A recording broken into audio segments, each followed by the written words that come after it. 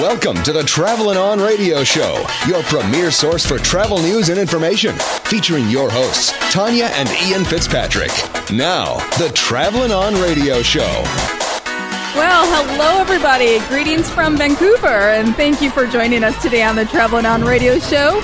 We're your hosts, Ian and Tanya Fitzpatrick, and we are still in Vancouver for the 2010 Winter Olympic Games.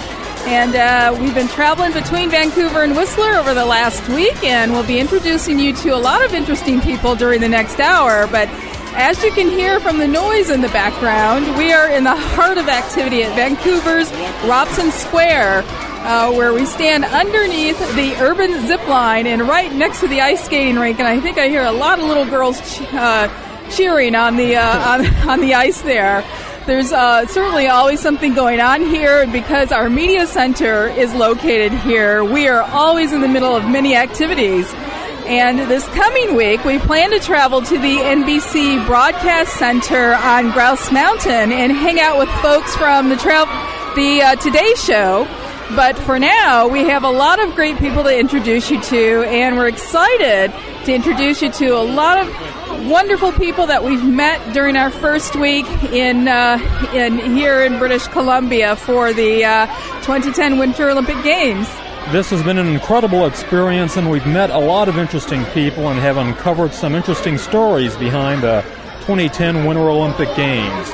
First, you'll meet Doug Niesloss and Vicki Jackson, two individuals who worked tirelessly on efforts to save two endangered species, the spirit bear and the marmot, both of whom are mascots for the Winter Olympics.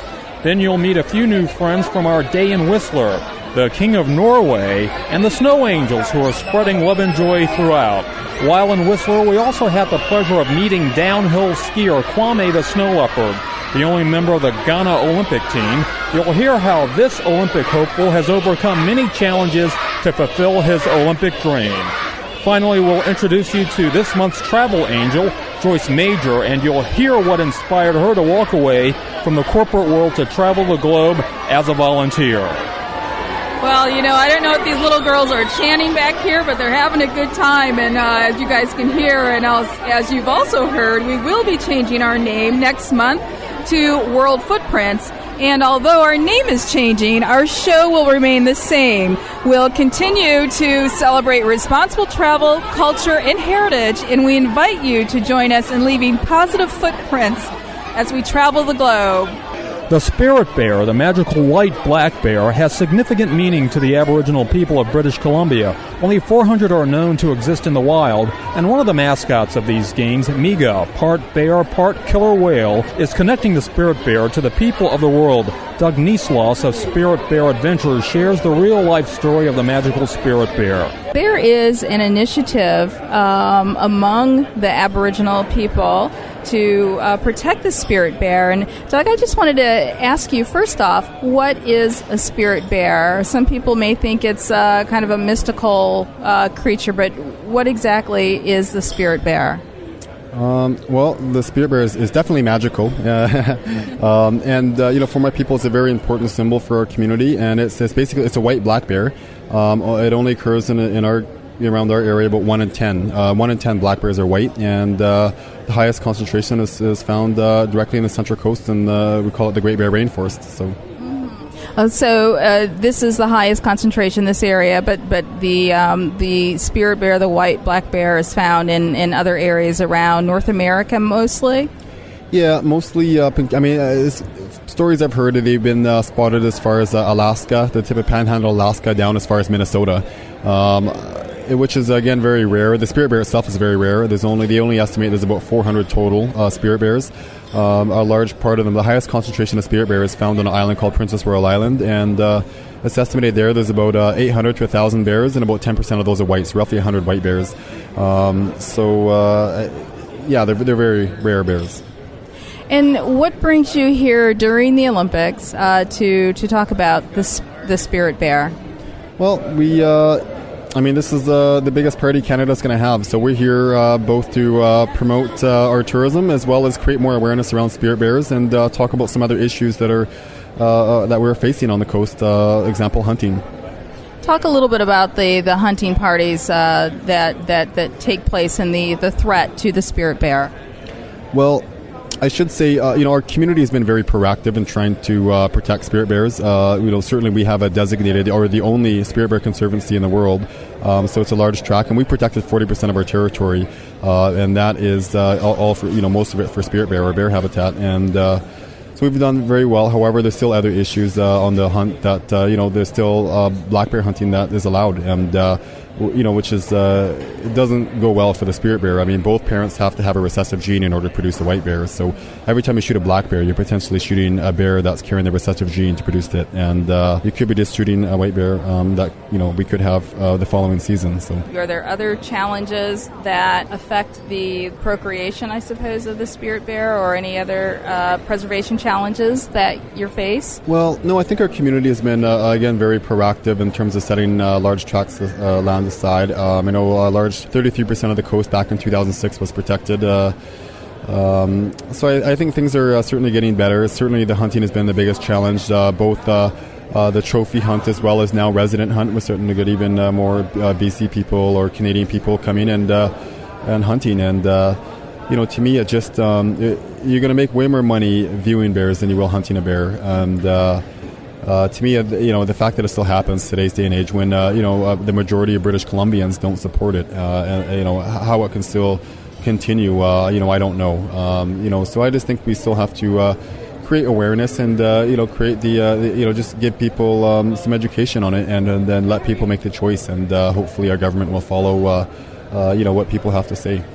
Can you share a little bit of the legend of the spirit bear? Yeah, in our culture, the raven is the creator. We call him Gui, and so Gui is the creator of the world, and he also created the Ice Age. And as the ice started to melt, the raven wanted something to remind himself of the Ice Age, so he made every 10th black bear white, and he set them on Princess Royal Island, and that would be their home and protected for all time, and there they could live in peace. And that's one of the stories that was recorded and passed on from my elders, and the story is hundreds, if not thousands of years old. And Doug, for those who may want to join in your efforts to help protect the spirit bear, some of your conservation and preservation efforts, where can they go to learn more? I think there's a lot of different sources. Certainly, we have our website, spiritbear.com, and it's our tourism is not just a tourism operation. It's about conservation, and we understand that. We live there, and we've always looked at ourselves as stewards of our territory, and we have to protect it. So we don't want to do something that's going to be destructive, and to us, tourism is a good example. We were creating some employment without any resource extraction. So we also, we have the Spirit Bear Conservancy there, and a lot of different groups. Pacific Wild also have done a lot of great work in terms of protection of the Spirit Bear. The Spirit Bear Youth Coalition, you have the Valhalla Wilderness Society, a lot of great people that have done some great work. But one of I guess really the whole coast. The coast is one group called Coastal First Nations, or Turning Point, that have done some great work. I think they call themselves the Great Bear Initiative now, and so they've done some good stuff. So go to Great Bear Initiative, and they should have some information as well. Doug Nieslos, thank you so much for joining us today, and have fun at the Olympics. Okay, well, thank you for having me. As we go to break, we'll introduce you to the King of Norway, who cheered on his countrymen at the biathlon final at the Whistler Olympic Park. Well, this has been a wonderful day in Whistler Olympic Park as we watch the female biathletes. And I'm standing here with a man who is representing totally his nation and carrying that country pride because his person took first place, got the gold medal, Tora Berger. What is your name? I am the King of Norway. Well, shall I bow? No, just smile. How am I doing on the smiling? Very good. Oh, good. How are you enjoying yourself here? I'm enjoying very much because this is actually my 9th Olympic Games, summer and winter. And this, in my view, is one of the best because the Canadian people are so friendly and nice, and we kind of have a connection because during the Second World War, we had a little Norway camp in Ottawa. It was 2,500 Norwegians there training as pilots. So the connections between Canada and Norway is very good. Merci beaucoup. Denre, how do you know this? Because you only look 29 years old, so you're going back to the war. I mean, how would a 29-year-old young man know about this? Because I am very interested in history and culture. So when I go to the Olympic cities, I always read about it before, and I go looking around. Well, Your Majesty. But your listeners now, they will have one question. Yes? There is 9 cities begin with the letter S that have arranged Summer or Winter Olympic Games. 9 cities. 9 cities. Beginning with the letter S. Squaw Valley. 1. Sarajevo. 2. Sapporo. 3. Salt Lake City. 4. Sochi? That's not yet. No, it's in 2014. So 9 up until this point. Yes. Oh, yes. gotcha. And whilst you're here, who are you and where are you from? I'm Jerry Burke. I'm from outside of Philadelphia, Pennsylvania. And I'm here because my nephew, Tim Burke, will be competing, and my godson in the biathlon, in the men's final. Yes. Yeah. So we have high hopes for Tim. He's from upstate New York, and I know him. You know him. But you're the Majesty. You know everybody. He knows all the biathletes. The Europeans know the biathletes like we know NFL players and NBA players and things like that. So Tim could walk around in Lake Placid and people might not know him, but in Europe they do know him. If you walk around in Oslo, everyone knows him. Well, we're just down the street from you in Washington, D.C. That's right. We've had a lot of snow. I mean, we've had as much snow here. I mean, more snow back home. I know. Well, best of luck to your nephew. And thank you. When we come back, we'll learn more about marmots, represented by the Olympic mascot, Muck Muck, as the Travelin' On radio show continues from Robson Square in the heart of Vancouver.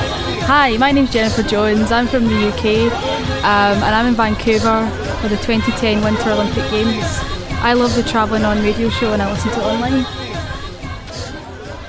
Health officials are concerned about a new influenza virus of swine origin that's spreading from person to person. Officials are acting to combat this threat, but the outbreak could grow. Prepare now. Check with local leaders, schools, employers, and other community groups about their plans regarding an outbreak in your community.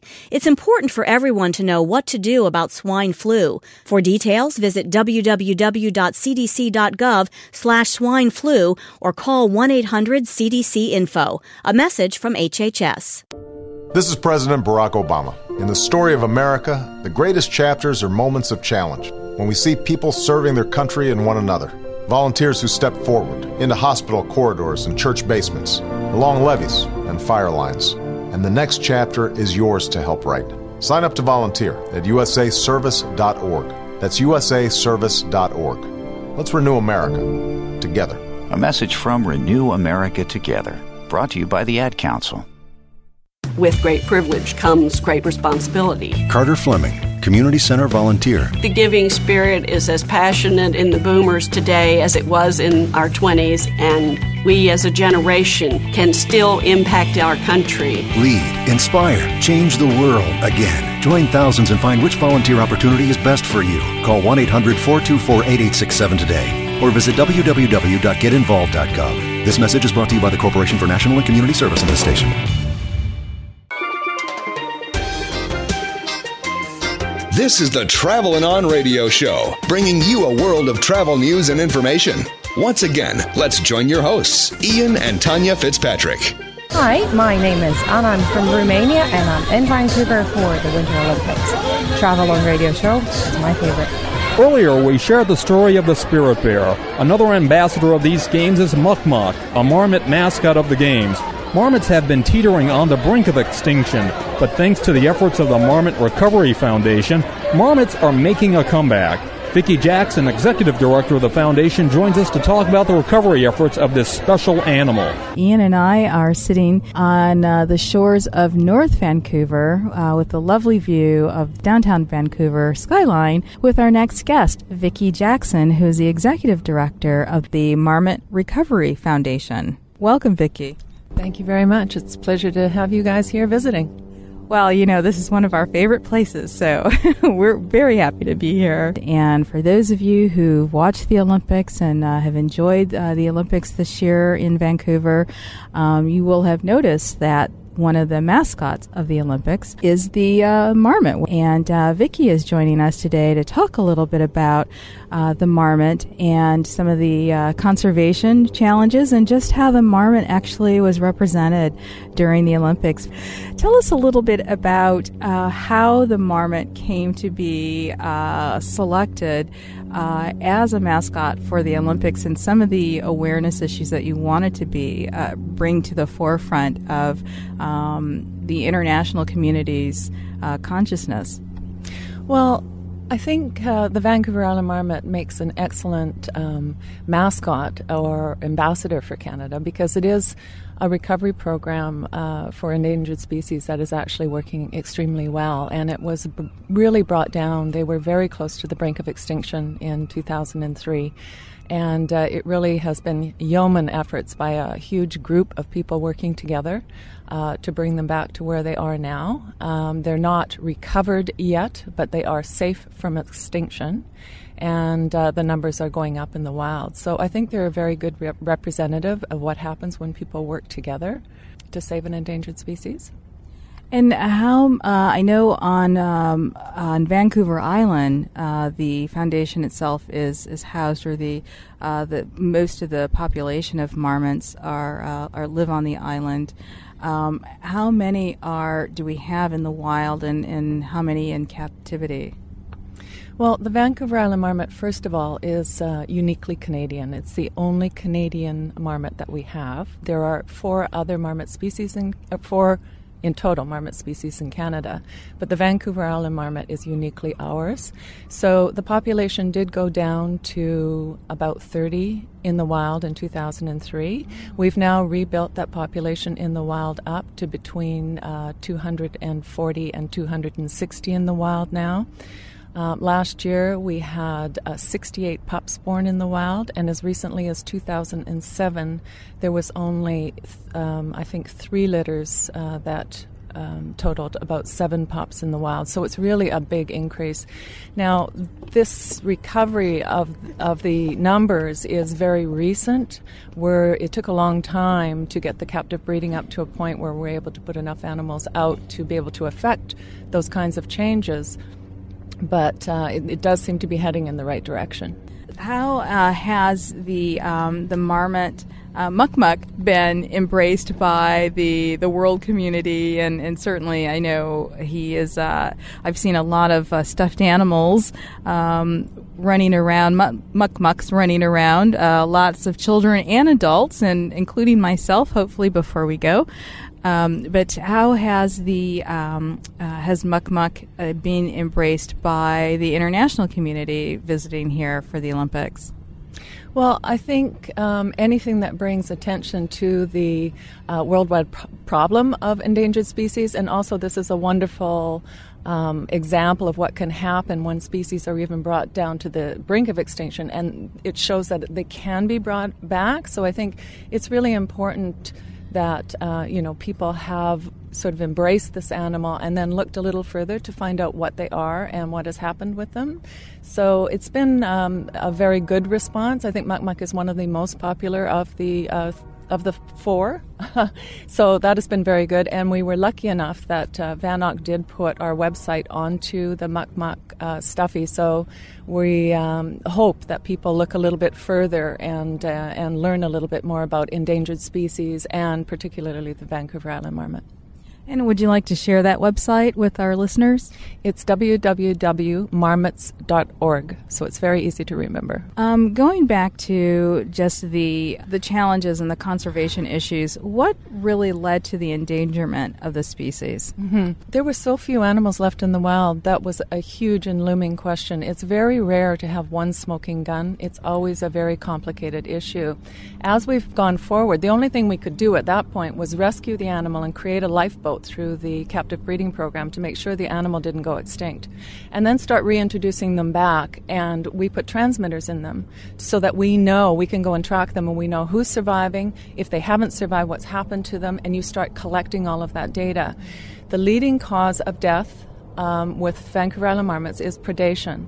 So what we believe happened, and again, historical numbers are vague, so it's difficult to get a big picture, but what we believed happened is with all of the whole landscape changes all across the island, it threw the predator-prey dynamics out at a time that the marmots were at a naturally low level in their population, so they kind of got hit between a rock and a hard place. The predators went up because the prey levels went up, and then when the predators start to knock down the prey, they start looking for alternate species, and they hit the marmots. Marmots are not a prey species for any of the major predators on the island. They're opportunistic kills when they're up there looking for elk or deer or rabbits or whatever. So, and marmots live in metapopulations. That means they have little communities of colonies, and the basic premise of a metapopulation is that they go through natural fluctuations. So we're beginning to think that the metapopulations were probably at a low when the predators were very high and they just got hit too hard to recover. So now that we're able to get the animals back, the big question was, has the predator-prey dynamics changed enough to recover the species? And what we're finding, our first attempt at a reintroduction was disastrous. We put 4 animals out into Green Mountain. 3 of them were killed by a cougar. We brought the other one back in. So we were very discouraged. But the next time we put 9 out. The next time we put more out. Now we're putting out.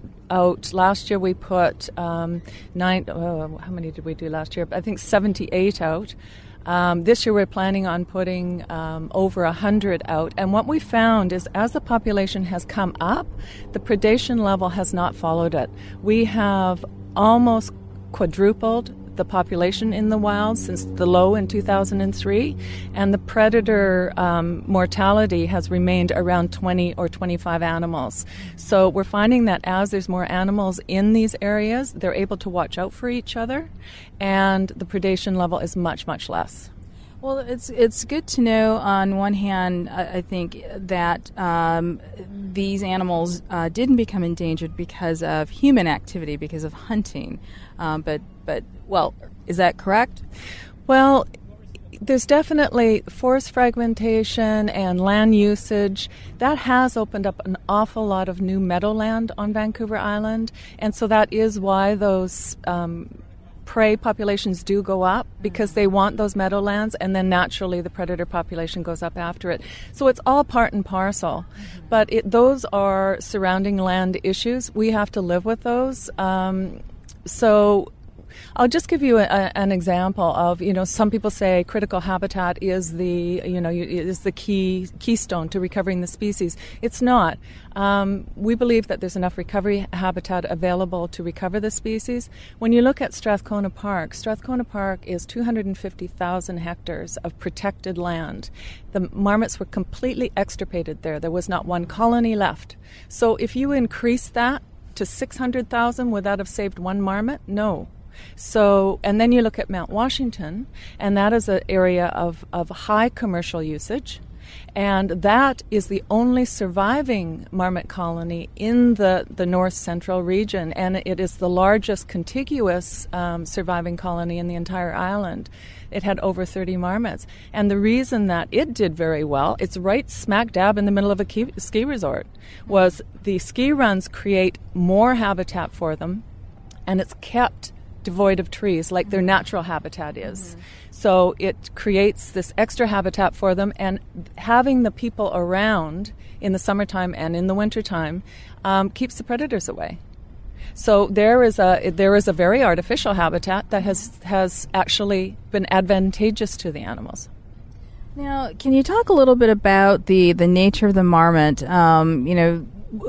Their personalities, what they like to eat. Are they docile creatures, friendly creatures, or, I mean, they're wild animals, and people, I think, out who we've known people who actually attempt to feed wild animals, which is a no-no. But are they docile and friendly creatures for the most part? They are very friendly and they're very curious. And they also, something very interesting is the Vancouver Island marmot is a distinct species, but it's also very distinctive in its behavioral patterns.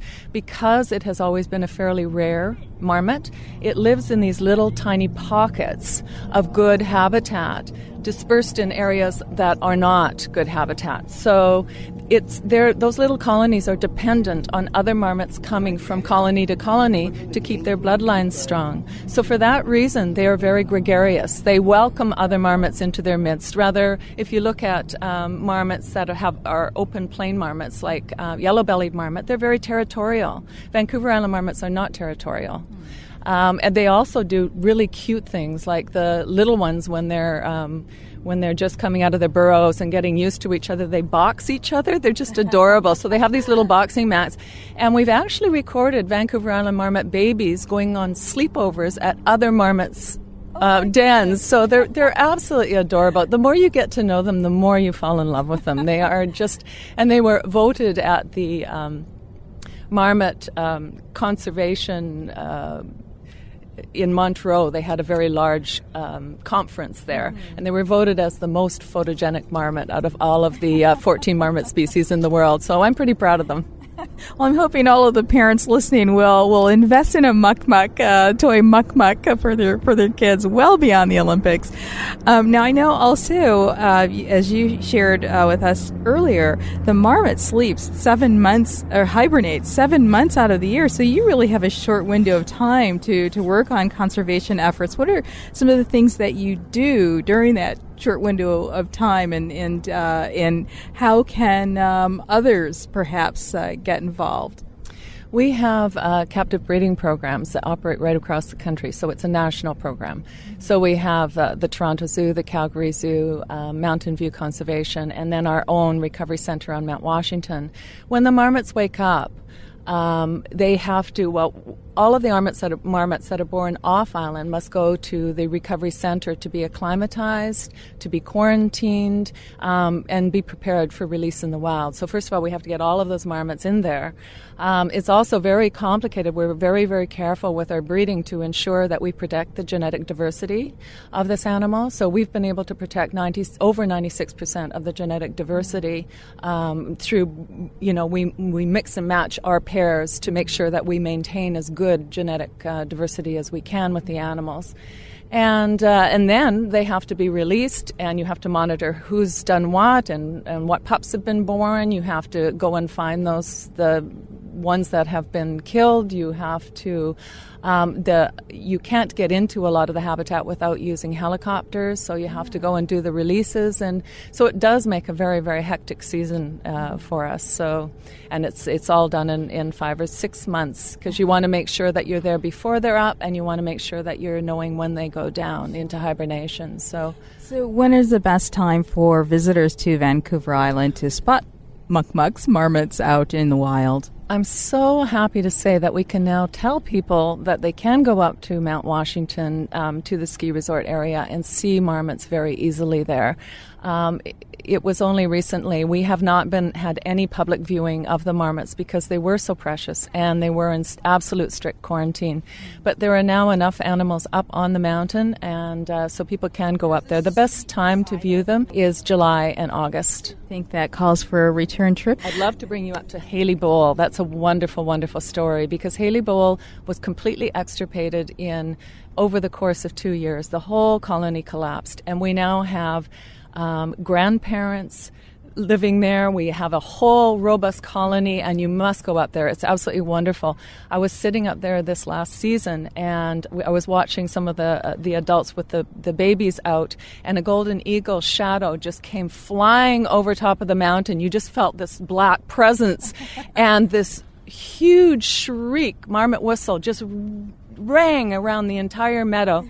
All of the marmots vanished, and you realized how many marmots there were up there because you could hear whistles coming from all over the place, and they kept shrieking until that eagle was gone, and the eagle knew it didn't have a chance. So that's why the more you have eyes watching out for predators, the less of a problem it becomes. Oh, bless. Well, Vicki, thank you so much for joining us today. Vicki Jackson, the Executive Director of the Marmot Recovery Foundation. Thank you so much. You're very welcome. It was a pleasure to have you guys here, and I hope you enjoy the rest of your stay. And Ian and I are standing still at Whistler Olympic Park with the Snow Angels. Even more beautiful than Charlie's Angels, I think. And can you each introduce yourselves and tell us where you're from, other than heaven? I'm from Squamish, BC. And your name is? Jamie. My name is Michelle, and I'm from Whistler. And my name is Kelly, and I'm from Whistler. Oh, may I say, this is one of our favorite places in the world, so we're happy to be here. Yes, thank you. And you're dressed so lovely with a halo of blue and green and silver and Spreading love. Yes, spreading love with teddy bears. Compliment barrages. And compliment barrages. We just did your compliment barrage a minute ago. Should we do it? Would you mind complimenting our radio show? We just love traveling on. It's quite amazing. It's the most incredible show that I think I've ever. Well, for better people to guide I think they're possibly the best looking DJs I think I've ever seen on a radio show. I mean, they're so attractive, these two. They're just beautiful. I mean, they just work together. It just works. It works. It's work. Bless you guys. Thank you. It's the best compliment we've ever had with our show. Well, thank you so much for complimenting us and spreading love. Have a wonderful time. Thank you. Thank you. And you too. Thank you. We will. Continue to spread that love. Spread the love. As we continue from Robson Square, the focus of the Cultural Olympiad in Vancouver, and a lot more revelry as you can hear, we'll meet Kwame the Snow Leopard, a unique downhiller, as the Traveling On show continues from Vancouver, host of the 2010 Winter Olympics. Well, he moved early. That's going to draw the yellow flag.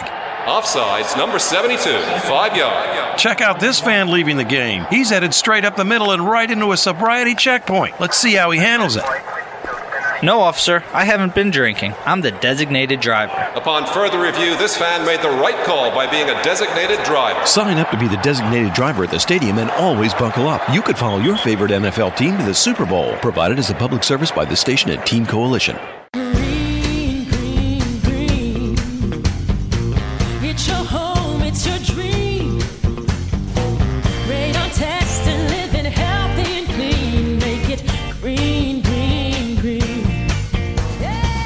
Making it green is making sure the air in your home is healthy for your family to breathe. Testing for radon is easy. Just call 866-730-GREEN. A message from the U.S. EPA. With great privilege comes great responsibility. Carter Fleming, Community Center volunteer. The giving spirit is as passionate in the boomers today as it was in our 20s, and we as a generation can still impact our country. Lead, inspire, change the world again. Join thousands and find which volunteer opportunity is best for you. Call 1-800-424-8867 today or visit www.getinvolved.gov. This message is brought to you by the Corporation for National and Community Service and this station.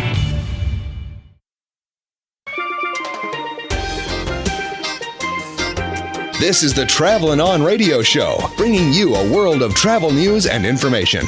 Once again, let's join your hosts, Ian and Tanya Fitzpatrick. Not only is Vancouver a remarkable physical setting for these games, but also as an emblem of the diversity of people throughout the world. Athletes of all colors, black and white, brown and yellow, have participated in these Canadian Games in a way not quite seen before in a Winter Olympiad. This is the miracle of Vancouver and this Olympiad, and this has provided hope to young men and women the world over to pursue their dreams regardless of race, creed, color, or national origin. One such miracle story is that of Ghanaian Olympic downhiller Kwame Nkrumah Akampong, better known as Kwame the Snow Leopard, and here's his story. Kwame the Snow Leopard's dream to ski in these games has been 6 years in the making. To do so, he had to overcome a monumental mountain to get funding. I qualified, things were a bit tough, finding funding was not moving, as fast as I wanted it to move because I needed to train in the summer, which never happened. But I just decided, okay, why not get the fans to be part of the whole Olympic experience? Because I think people want to touch the Olympic spirit, but unless you're an athlete or you're working directly as a volunteer or you're doing something official, it's impossible to do that. So I came up with the idea of sponsor a sport because the speed team has a lot of these kind of sports on it. And it was $5 and $1 given to charity. And I've got 3 charities I work with. One is Snow Leopard Trust. They protect the endangered snow leopard. And the other is SABRE, which builds kindergarten schools in Ghana. And we have Snow Camp, which is a charity working out of London. And they take kids from underprivileged areas in London and they take them out to France where they teach them how to ski, life skills, get them off drugs and all that kind of stuff. It's worked fantastically. We've been able to make the suits and it has those fans who sponsored the sports on it. So it's like, I'm not going to be the only one racing down the hill. I'm going to be racing with an army of people on my body. So it's pretty different from maybe other ski races. Even so, he's here on less than a tenth of what the European teams had available to them. Once I tried to find out, when I just kind of started skiing earlier, I tried to find out what did some of the big teams spend, and I got a figure of 250,000 euros per athlete. That is an astronomical figure. I think for us, for the whole team and everything, summer training, everything, it didn't go more than 75,000 euros, I think, or pounds. But we've got the figures on the spreadsheet and everything, and that was like, scratching the bottom of the barrel, cutting back on everything because when I first approached the Ghanaian officials, I told them that I'm prepared to do everything myself, as much as possible until I qualify for something worth, funding. I've been to 2 World Championships on my own, and self-funded, and I believe that I had worked hard enough to get lots of stuff. Maybe I'll say for free, but it took effort to get those things. But that's the kind of figures you're looking for, and we didn't get half of the figure we proposed. So it ended up as just one month of training in Italy, and the rest has been on Mount Washington, and we are trying to take as much time on the hill now as possible. Having a bootstrap operation means Kwame doesn't have the luxury of having others to pick up the slack. I've been the coach, baggage carrier, technical man, physio. When I get injured, I have to fix myself. So it's been a bit difficult, and it's not something I want to go through again. Kwame thinks that larger ski teams should adopt smaller nations which don't have ski slopes to give them the opportunity to get better. You have, the small nations do not have huge squads. We've got like 2, 1, 3 racers or competitors in different winter sports. If, for example, Canada said, we're going to take up the Senegalese national team, the racers should join us, go through our program, spend 5-10 years, with us, then you are doing something that is useful because the person is going to be skiing with the best of the best of the best instead of some of the little projects that are going on trying to get small nations to do the thing themselves. We can't. We don't have ski slopes. We need to get out there and ski. If I wasn't born in Scotland, there's no way I would be skiing because applying for a visa from Ghana, by the time the visa will come through, your race is over. You'll be lagging behind because most big nations will not give a visa to a small nation considered to be a third world country because of all the financial comparisons and you're expected to have X amount of money in your bank account, which is not feasible because currencies do not balance, and it's a bunch of nonsense at the end of the day. If some of these big nations can say, you know something, it's not going to cost us anything. If they're eating and one extra mouth is on the table, I don't think it's going to cost the team a fortune. So the small nations do not outnumber the bigger nations. There are enough big nations to take up small nations and help us. Despite all of the obstacles he's faced, people from all over the world are pulling for him, even in some pretty unusual places. Yeah, I do have a sense. I haven't opened my Hotmail for, I think, 3 days. And I opened it yesterday and 630-something emails. So I've been trying, one of the ideas I had was any fan who sends an email, I'll try and respond personally. But now I'm going to be doing the Bruce Almighty thing and going like, yes, great stuff to all of you. And lots of them are from places in Africa, not only Ghana, people from Cambodia, and places you don't think people are listening or watching. They all sending emails. We got the Kwame Army on Facebook, and it's just it's an explosion of people joining. And at the moment it's kind of difficult to keep up with the messages, but I just try my best to say thank you to all those messages. With all that he's dealt with, Kwame's staying grounded, but he knows he could have accomplished more if he had more resources. I'm trying to keep my feet on the ground. I am proud in terms of for my family. I told my wife I'm going to try for this.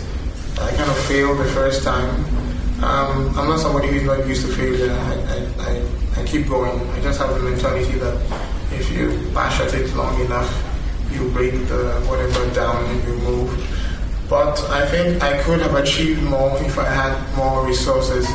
I sometimes sit down and think that it would be fantastic to have a gold medal, but I do not have the skills or the facilities to have the gold medal. In most of my previous sports, I went to number one, and it's a fantastic feeling, but I'm never going to have that feeling in skiing. It made us, I think, or me personally, then realize that, well, I've actually, gotten as far as the Olympics, and it's a great opportunity. When we come back, you're going to meet our newest travel angel, Joyce Major, a young lady, a wonderful woman who took a year off of her life to volunteer around the world. You're listening to the Traveling On Radio Show, soon to become World Footprints. And we'll see you on the other side of this break, right from Whistler Olympic Park.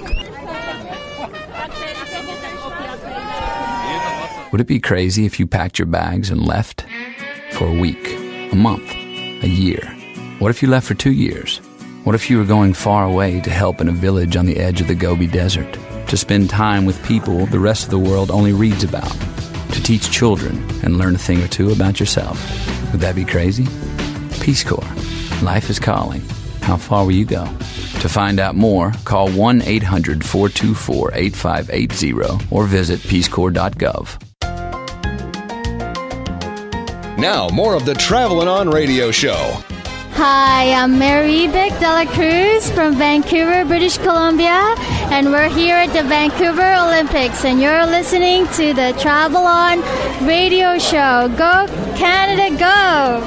Imagine taking a year off from everyday life to live. That's just what today's Travelin' Angel did. Joyce Major walked away from her comfortable life to spend an enriching year traveling the world as a volunteer. From teaching English in China to monitoring baboons in South Africa, Joyce uncovered her purpose and discovered a love for our planet and fellow citizens. Joyce joins us today to talk about her adventures and upcoming plans. Welcome. Thank you. Glad to be here. When you decided to spend a year traveling, you left a lot behind, a career, your houseboat, your friends. Why did you decide to embark on a solo volunteer travel experience for an entire year? I think I was figuring that I didn't want to keep doing what I was doing. My youngest son had graduated from college, and it just seemed like it would be a really good time to just say goodbye to everything that I knew and just go after an adventure and see what I could learn. I think it was just like this perfect time in my life to see the world. And that was a very, very brave thing to do, traveling by yourself. And, and you've been really traveling as a volunteerist since this first adventure.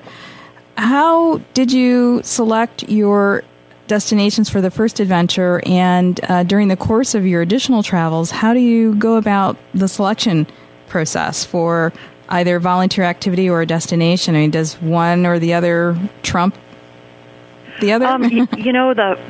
For the first year, since I didn't really know what any of this was going to be like, I tried to do it by countries that I really wanted to go to because I hadn't done much traveling before. And I wasn't sure I'd ever travel again. I didn't know how things would turn out after my year. So I kind of was doing it by country, and then once I picked the country, then I Googled. I was a big-time Googler, and I tried to pick things that I didn't know anything about. I would say that, if you want to do something for work and you send them a resume and say, I don't know how to do this, they won't hire you. But as a volunteer, it's like, oh, okay, you can come do that. So at that time, 2004, there weren't very many books. There wasn't much available, so it really was just Googling and try to sort it out myself and figure out, okay, where's this one? Is this something that I think I'd want to do? And I'd say I still do that. I mean, I still Google a lot. I've probably got way more resources now after all this time, so I can go back and check the lists that I've collected over time. And are these resources available to others on your website or anything? I've just decided I teach a class here in Seattle, and I have a big list that I give the class, and then I've decided, I should make this available to other people because I'm gearing mine towards more inexpensive projects. I'm finding that people don't necessarily have a lot of money to do the volunteering, but they still want to volunteer. So, I'm putting together the CD. It could be available today if the website gets set up correctly. But otherwise, there's lots more books. Frommers has a book on volunteering. Lonely Planet has a book on volunteering. There's probably like 5 different books now that have volunteer projects. And they'll give an explanation of what it's about and tell you the price, and you can get a sense of what the project would be like. Now, Joyce, when you started this, you decided to do this solo for a year. Is that still the case? Have you partnered with anyone in any of these recent volunteerism trips? And what advice would you have for the solo traveler looking to do some of these activities? I do still go solo, and the reason I go solo is because I really want to make sure it's my experience. I don't want to have to compromise, and what I've noticed is when I travel with somebody, I spend time talking to them, and I might miss something. And if I'm by myself, then I'm really in a position where I need to gather my own resources and find out the best thing for me to do. And it seems like I have really rich experiences that way with local people. Volunteering is interesting because it's not like you're alone all the time. I mean, if I go someplace to volunteer for a month, I'm like the one trip I just took to Ukraine, I stayed with a family there. So I'm with the mother and her kids, and they want to make sure that I'm having a good trip. So, they'll give me help. And then the group that I'm volunteering with, I've got all of them that I'm also befriending, actually, and getting to know. So it doesn't ever really feel alone at all. I don't consider it particularly brave. I think it's kind of selfish because I really want to get as much as I can into my heart. Sure.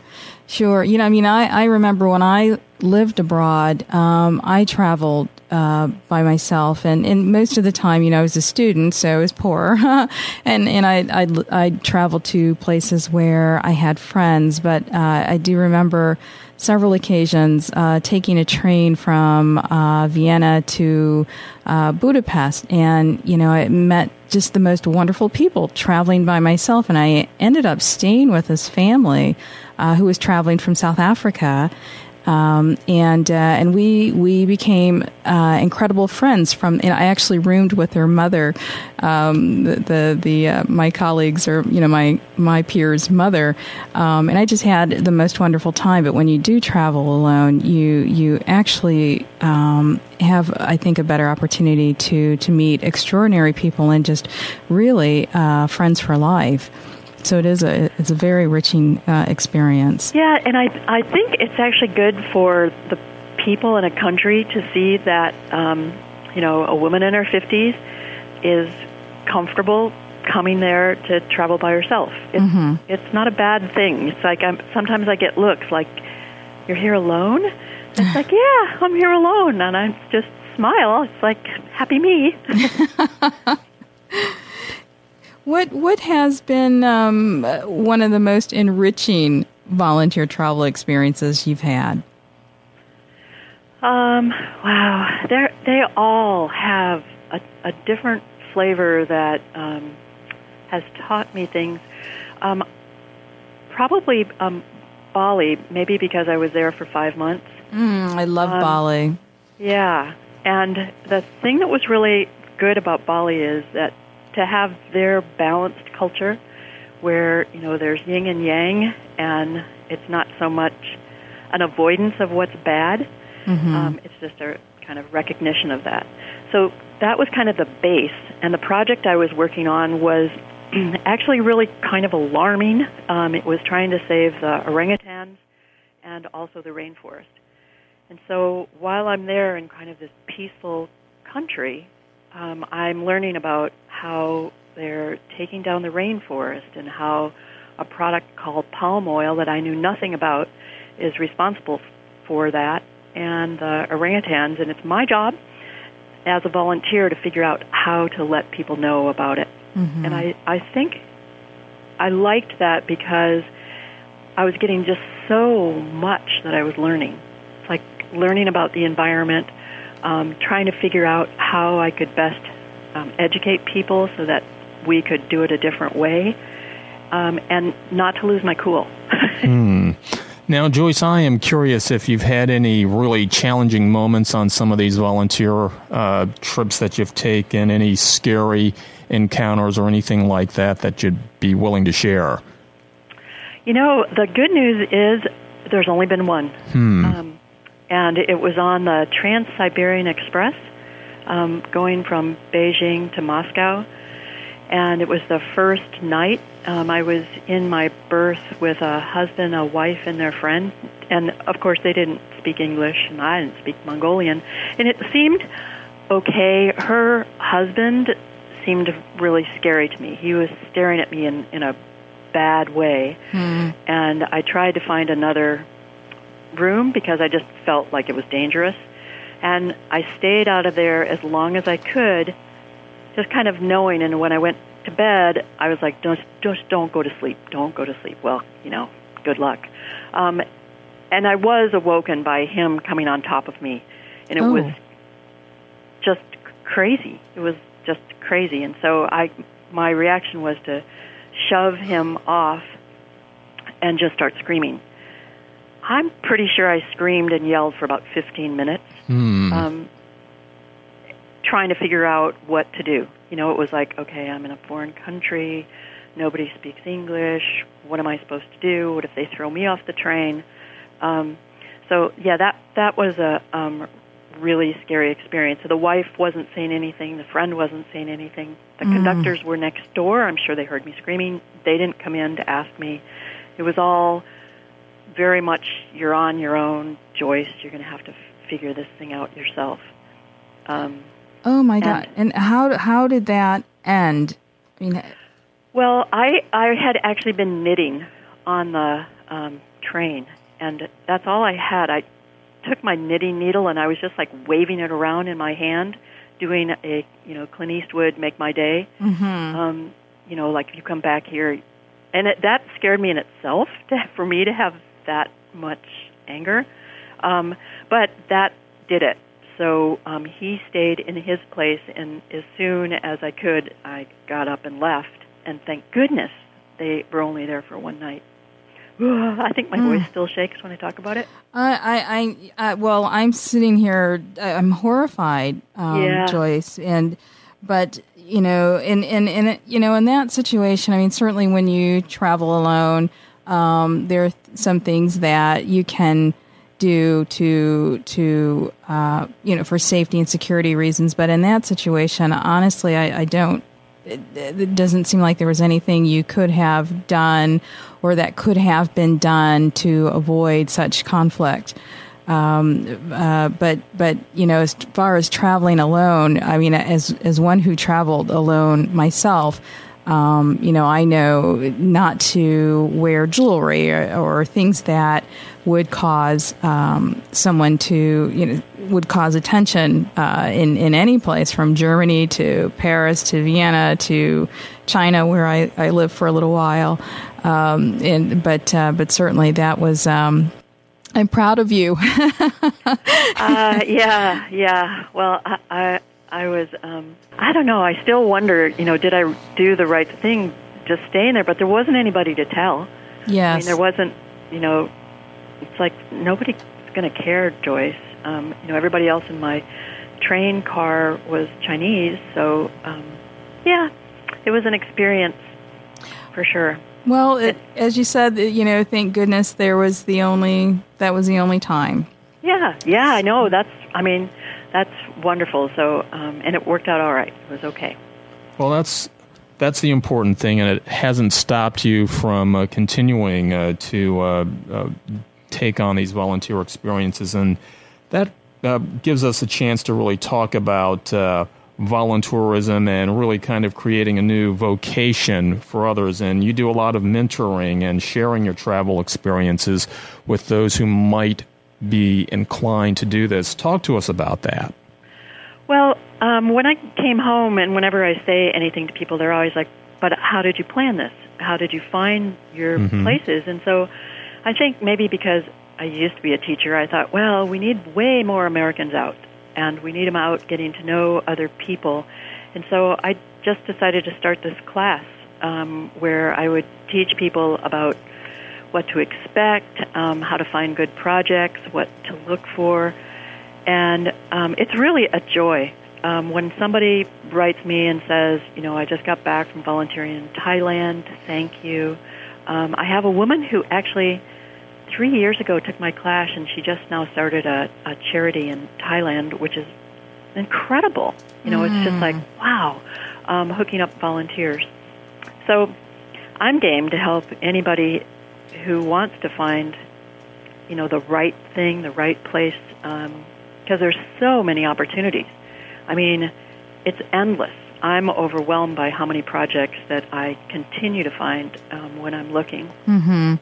Yeah, well, there's a ton of need out there, and that's why we decided to showcase and feature people like yourselves who have a heart for our world and the people in it, and so we're very happy you could join us today, and we're honored that you allowed us to feature you as our traveling angel, and thank you for everything that you are doing to make this world a better place. Where can people learn more about you, Joyce, and the resources that will be on your website, and also your book? I know you chronicled your first travel adventures in a book, and I'd like to share with our audience where they might be able to pick that up and learn about you as well. The website for the book is smilingattheworld.com, which is the name of the book. So they can go there and read about me and shoot me an email if they've got questions about something.